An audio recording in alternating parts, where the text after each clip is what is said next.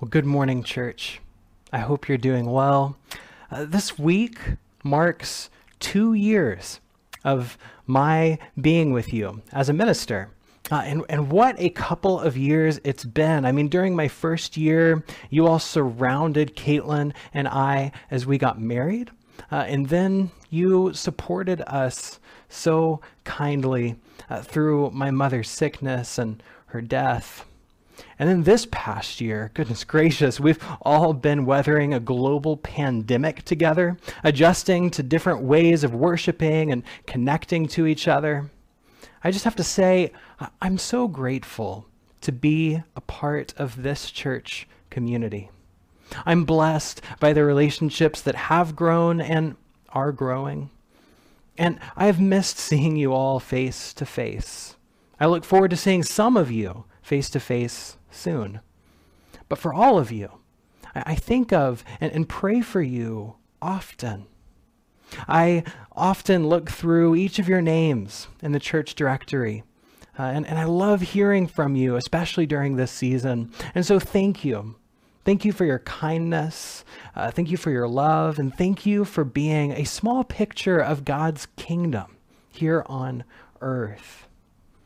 So after a couple years of being together, you probably know by now that I am a fan of Lord of the Rings. At the center of the story, right, you have Frodo and Sam journeying across the land toward Mount Doom to destroy the One Ring, right?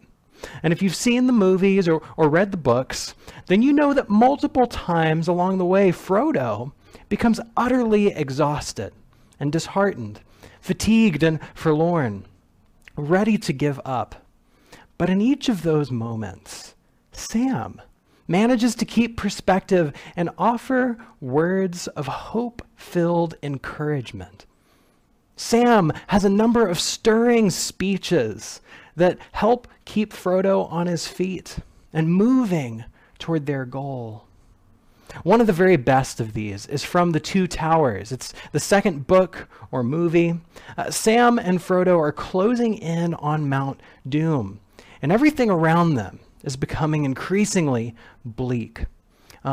It's a little bit different between the movie and the book. I'm going to read you the exchange from the book. Hear these words. "I don't like anything here at all," said Frodo. "Step or stone, breath or bone, earth, air, and water all seem accursed. But so our path is laid." "Yes, that's so," said Sam. "And we shouldn't be here at all if we'd known more about it before we started. But I suppose it's often that way. The brave things in the old tales and songs, Mr. Frodo, adventures, as I used to call them. I used to think that they were things the wonderful folk of the stories went out and looked for because they wanted them, because they were exciting and life was a bit dull, a kind of sport, as you might say. But that's not the way of it with the tales that really mattered, or the ones that stay in the mind. Folk seem to have just landed in them, usually. Their paths were laid that way, as you put it. But I expect they had lots of chances, like us, of turning back, only they didn't. And if they had, we shouldn't know because they'd have been forgotten. We hear about those as just went on. And not all to a good end, mind you, at least not to what folk inside a story and not outside it call a good end. You know, coming home, finding things all right, though not quite the same, like old Mr. Bilbo. But those aren't always the best tales to hear, though they may be the best tales to get landed in. I wonder what sort of a tale we've fallen into." I love this reminder of the greatest stories, that they are never easy or comfortable or predictable. Great stories don't even always have what we would consider to be happy endings, but they're great because of the characters in them. A great story is not necessarily determined by what happens, but rather by who it's about.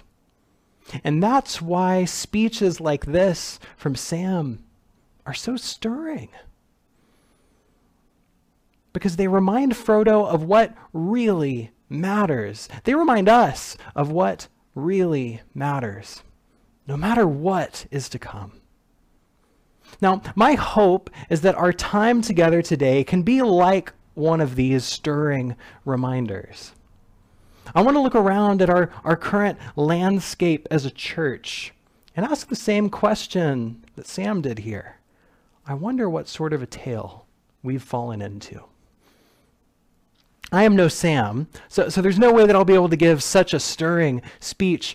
But Jesus is far better than Sam. So I want to look at a shocking and stirring speech that he gave to his disciples. So open up to Mark chapter 13. Mark chapter 13 is where we're going and looking through today. You see, just as Sam gave the speech that we just read, as they neared Mount Doom, Jesus gives this speech that we're about to read as he nears the cross. Like Sam, Jesus warns of challenges that will come, and he reminds of who they are called to be in the midst of those challenges. But unlike Sam, Jesus knows exactly what sort of tale he's in, and he encourages his disciples with hope. So let's read Mark chapter 13, beginning in verse 1. As he came out of the temple, one of his disciples said to him, "Look, teacher, what large stones and what large buildings." And then Jesus asked him, "Do you see these great buildings? Not one stone will be left here upon another. All will be thrown down." When he was sitting on the Mount of Olives opposite the temple, Peter, James, John, and Andrew asked him privately, "Tell us, when will this be? And what will be the sign that all these things are about to be accomplished?" And then Jesus began to say to them, "Beware that no one leads you astray. Many will come in my name and say, 'I am he,' and they will lead many astray. When you hear of wars and rumors of wars, do not be alarmed. This must take place, but the end is still to come. For nation will rise against nation, and kingdom against kingdom. There will be earthquakes in various places. There will be famines. This is but the beginning of the birth pangs." This is the word of God for the people of God. Let's pray. Oh Lord, thank you for your word. Thank you for being with us during this time. I pray that as we consider the words of your scripture, that you would sharpen our minds and soften our hearts, that we might know you and love you. We pray this in Jesus' name. Amen. Amen. All right, so I want to consider three things together this morning. First, we're going to dig into this passage that we've just read so that we can hear what Jesus is saying to his disciples. But then I want to consider our current context, right? Where we are and where we've been. And finally, I want to consider the days ahead and offer a few challenges for us. So first, let's dig into this text. All right, Mark chapter 13. This is one of those strange passages with vivid images and all kinds of different interpretations. After the verses that we just read, Jesus goes on to talk about persecutions and desolations and the Son of Man coming in clouds. Some say that this chapter is talking about end times, while others say that it's really only about the destruction of Jerusalem that would happen about 40 years after Jesus said this. Now, I'm not going to be able to answer all of those questions today and talk about those different interpretations, but let's look at the verses that we've just read a bit more closely and try to see what it is that Jesus is saying to his disciples. So in verse 1, they are headed out of the temple, And one of Jesus' disciples says, "Look, teacher, what large stones and what large buildings." He's just amazed at the architecture and the immensity of it all. And this makes total sense. I mean, remember, Jesus' disciples were from small fishing villages like Galilee. They're not used to the big city of Jerusalem. I grew up in the suburbs, but I remember occasionally going on family vacations to big cities, and I would just ogle at all of the skyscrapers around. But remember, this disciple is not just in awe of any big building. This is the temple, right? It's not only impressive to look at, it is central to their religious life. It's central to their faith. This is the place that represents the presence of God. It's the place where they would go for all of the special festivals and celebrations, which makes Jesus' response all the more shocking. Look at verse 2. Jesus asked him, "Do you see these great buildings? Not one stone will be left here upon another. All will be thrown down." With this response, Jesus does two things. First, Jesus does affirm that these buildings are great, right? He's not trash talking the temple or saying that it was all bad. He affirms that it was good. But then he goes on to say that though the temple was good, it's not permanent. The days of worshiping in the temple were good, but Jesus is saying that in the days ahead, worship is going to look different. So he challenges his disciples to adjust their expectations and no longer place their hope in the way that things used to be. There's coming a day when none of these great big stones will be left. All will be thrown down. Well, this was surely stunning and disorienting for the disciples. I mean, I wonder if they walked in stunned silence all the way up the Mount of Olives. Whatever the case, by the time they get to the top of the Mount of Olives, they're still thinking about what Jesus had said. Look at verses 3 and 4. When he was sitting on the Mount of Olives opposite the temple, Peter, James, John, and Andrew asked him privately, "Tell us when will this be? And what will be the sign that all these things are about to be accomplished?" You see, they're still thinking about what he had said earlier, and they want to know more. When is this going to happen? What do we look for? My guess is that they're asking because they either want to know when they should run for the hills or what to look for in order to prevent this catastrophe from happening, right? They want to either preserve their way of life or at least preserve their own lives. But you'll notice that, as often happens, when Jesus responds, he doesn't answer their questions. He doesn't give them a date and a time or some scheme to uncover. He doesn't tell them how everything is going to happen. Rather, throughout the rest of the chapter, he gives them instructions for who they are to be when it happens. He doesn't tell them how things are going to happen. He tells them who to be when it happens. In verse 5, he tells them not to be led astray. In verse 7, he tells them not to be alarmed. In verse 13, he tells them to have endurance. In verse 23, he tells them to be alert. And at the very end of the chapter, in verse 37, he tells them to keep awake. This is who Jesus' followers are to be. In verses 6 to 8, Jesus identifies religious deception, political turmoil, and natural disaster. And he elaborates on these throughout the rest of the chapter. But amidst these challenges, God's people are not to be led astray or alarmed, but rather to stay awake and alert. In all of this instruction, Jesus is preparing his disciples so that when challenges come, they will not overly react, but faithfully respond. When challenges come, Jesus' followers should not immediately embrace everything that is happening or emphatically reject everything that's happening, but rather pay close attention and faithfully adapt to new, challenging, and changing situations.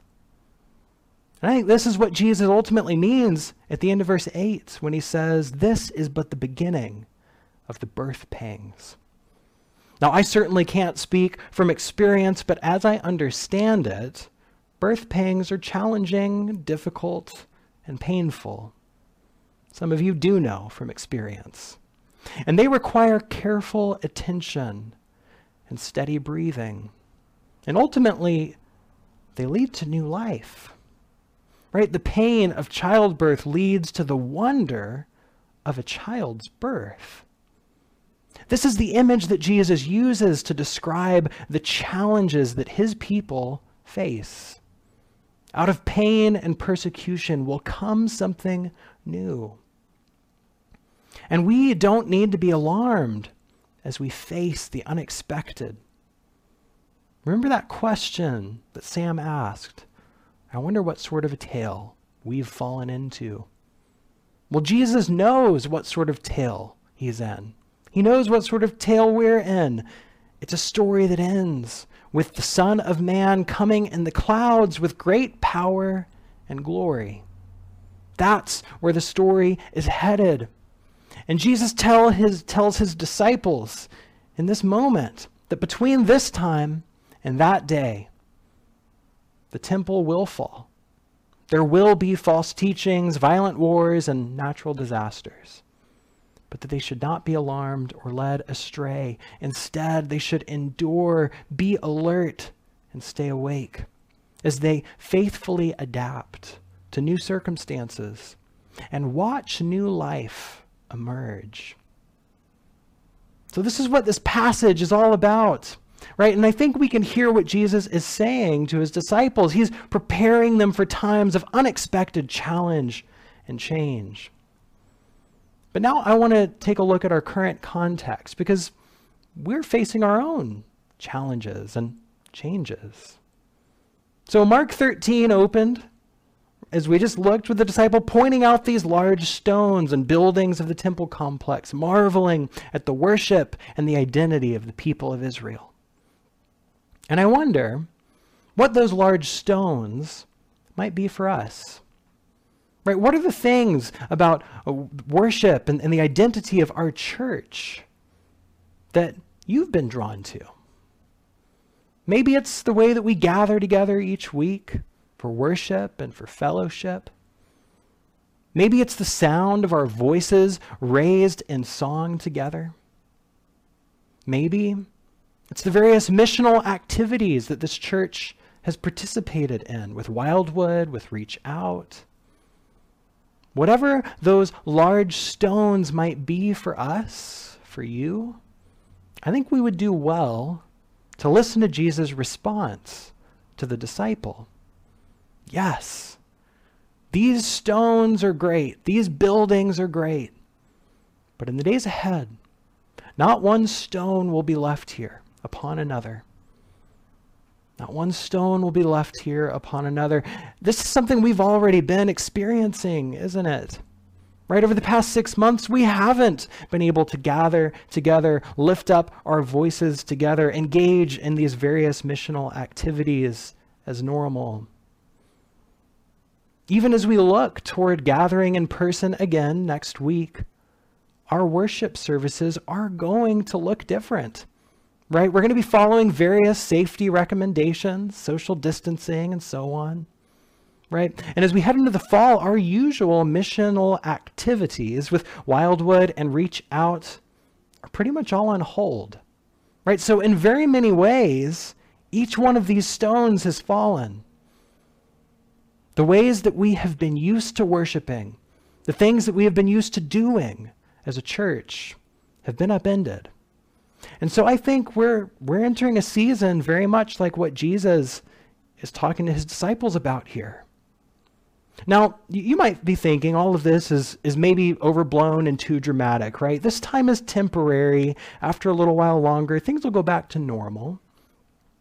But I think that this pandemic that we've been dealing with for the past 6 months and will likely be dealing with for at least the next 6 months in some way or another is going to bring about some longer term changes in our lives that are going to go even beyond that. Some longer term changes in our lives, in our society, and probably in our church, if we're able to adapt.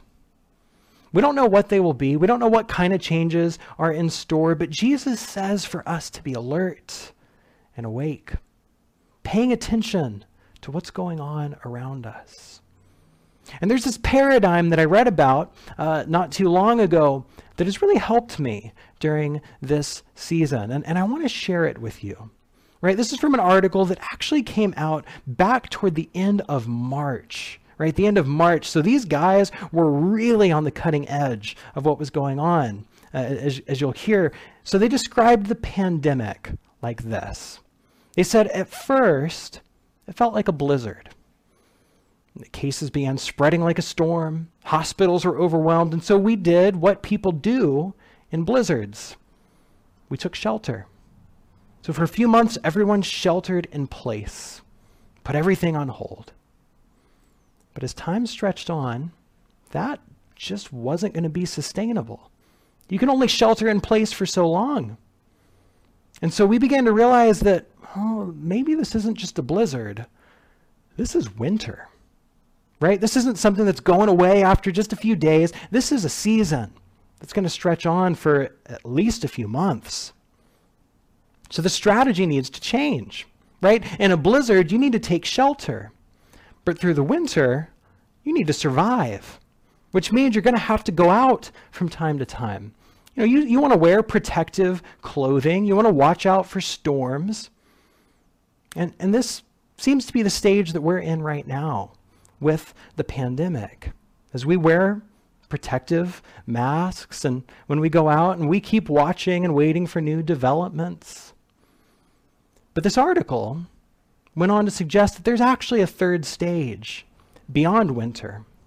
They suggest that as the days continue to stretch out and as society continues to shift and change and respond to the circumstances that we're in, we're going to find that we're not in a blizzard or even a winter, but a kind of ice age. And that calls for yet another strategy. Because in a blizzard, you need to take shelter. In the winter, you need to find ways to survive. But in an ice age, you need to adapt. Because an ice age is not just a quick storm or even a passing season. An ice age leaves the world a fundamentally different place, right? An ice age is the toppling of big stones. And again, we should not be alarmed, as Jesus has told us here, but we should be alert as we try to discern, how do we faithfully adapt? How do we look for these emerging signs of new life, even amidst birth pangs? And here's the thing. As I've been thinking about all of this and the sort of ice age transforming, changing season that we're coming up upon, I think that God's been preparing us for these days. I want you to think about this past year. This is sort of a little quiz to see if you've been paying attention. If you remember, last fall, we went through the book of Jeremiah together. And we considered what it meant to be a people in exile. We wrestled with what it would look like to worship in exile. What are the things that we would need to grieve and say goodbye to in exile? And what it would look like to faithfully live in exile. And then this past spring, as we entered the season of Lent, we started going through the book of Numbers and considering what it means to wander in the wilderness. We talked about taking stock of ourselves, setting out with God, and discovering his unexpected blessings along the way. Now, when I planned these sermon series about exile and wilderness, I had no idea that we would be heading into a global pandemic. I had no idea that some kind of an ice age would be upon us. And yet here we are. As I've reflected on this, I'm convinced that God was preparing us for this time. You know, it's striking that we spent the past year dwelling in Jeremiah 29, reflecting on God's word to build houses and plant gardens. And then because of quarantine, Home Depot has had record-breaking sales this year, right? People have been working on their houses. People have been planting gardens, right? In some strange way, God's been preparing us for this time. We spent the last year reflecting on exile and wilderness. And here we are in our own wilderness exile called COVID-19. Just like Jesus was preparing his disciples for the fall of the temple that was to come, I think God has been and was preparing us for these times that we are in and the times that we are headed into. Now, I don't know what to expect in this season. I have no predictions or prophecies. I do know that in the coming months, one of the ways we're going to be adapting is by having a sort of hybrid way of doing church. Sunday worship will be both in person and online. There will be small groups meeting during the week, both in person and online. I'm not sure how all of this is going to go. I'm sure there's going to be some blips along the way, but I'm excited to see what takes shape. As far as missional activity, well, I know that the Secret Sowers are continuing to make and distribute masks for those who need them. I know that this next month we have the opportunity to support the Mountain States Children's Home, as we usually do in the fall. But I'm not really exactly sure what else it's going to look like for us to be missionally active. I don't know what things like Wildwood and Reach Out are going to look like for us, or what new things might begin to emerge. There is some familiarity ahead, but there's also a good bit of uncertainty. Things are different, but we are called to stay awake and be alert. So I want to offer 3 simple challenges for the days ahead. You're going to be familiar with them. These are my challenges to you. Keep crossing the street. Keep partnering for peace. Keep discovering the kingdom. I'll say a little about each one of these, all right? Keep on crossing the street, right? This value of ours acknowledges that we are not meant to live in isolation, right? Neither as individuals from one another or as the church from the world. We are not meant to live in isolation, but in contact with others. Crossing the street is about getting in contact with others. Now, that might look like crossing a literal street, but it might also look like a phone call, a Zoom meeting, an online live stream worship service, right? Whatever the case, you must keep crossing whatever street it is that's in front of you. Continue making contact with others. This church and the world needs your participation. So keep crossing the street. Also, keep partnering for peace. All right? This value goes even deeper than the first one. Crossing the street means making contact. Partnering for peace means making commitment. Crossing the street is going wide, but partnering for peace is going deep.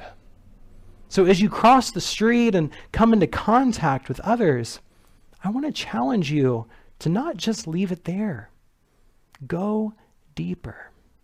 Get to know the hearts and souls and needs and stories of those you come into contact with. This is true of those beyond our church, but also those within our church community. Over the past years, we've certainly gotten to know some of the staff and students and families of Wildwood. But this is also something the men's group has been doing together over this past year as we've listened to each other's stories, learned from each other, prayed with each other.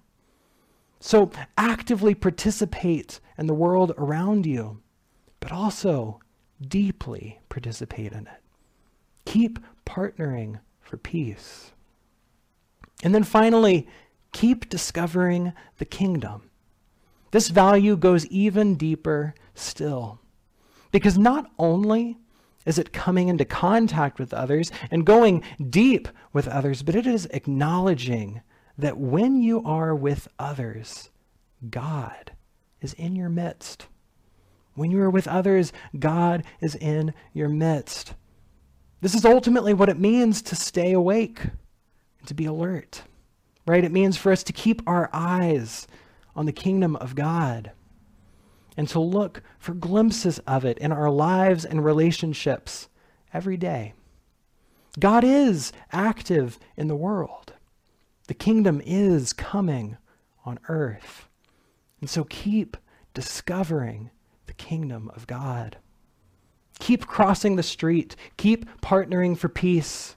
Keep discovering the kingdom of God. Though life feels uncertain and things are different, we can trust in Jesus' words. We know what sort of tale we've fallen into. Though temples topple and all manner of disasters occur, there is coming a day when we will see the Son of Man coming in clouds with great power and glory. Though large stones fall, Christ is our unshakable foundation. Though our circumstances are always changing, Christ's love for you will never change. So as we go into these days ahead, remember that you are loved and remember that you are His. Amen.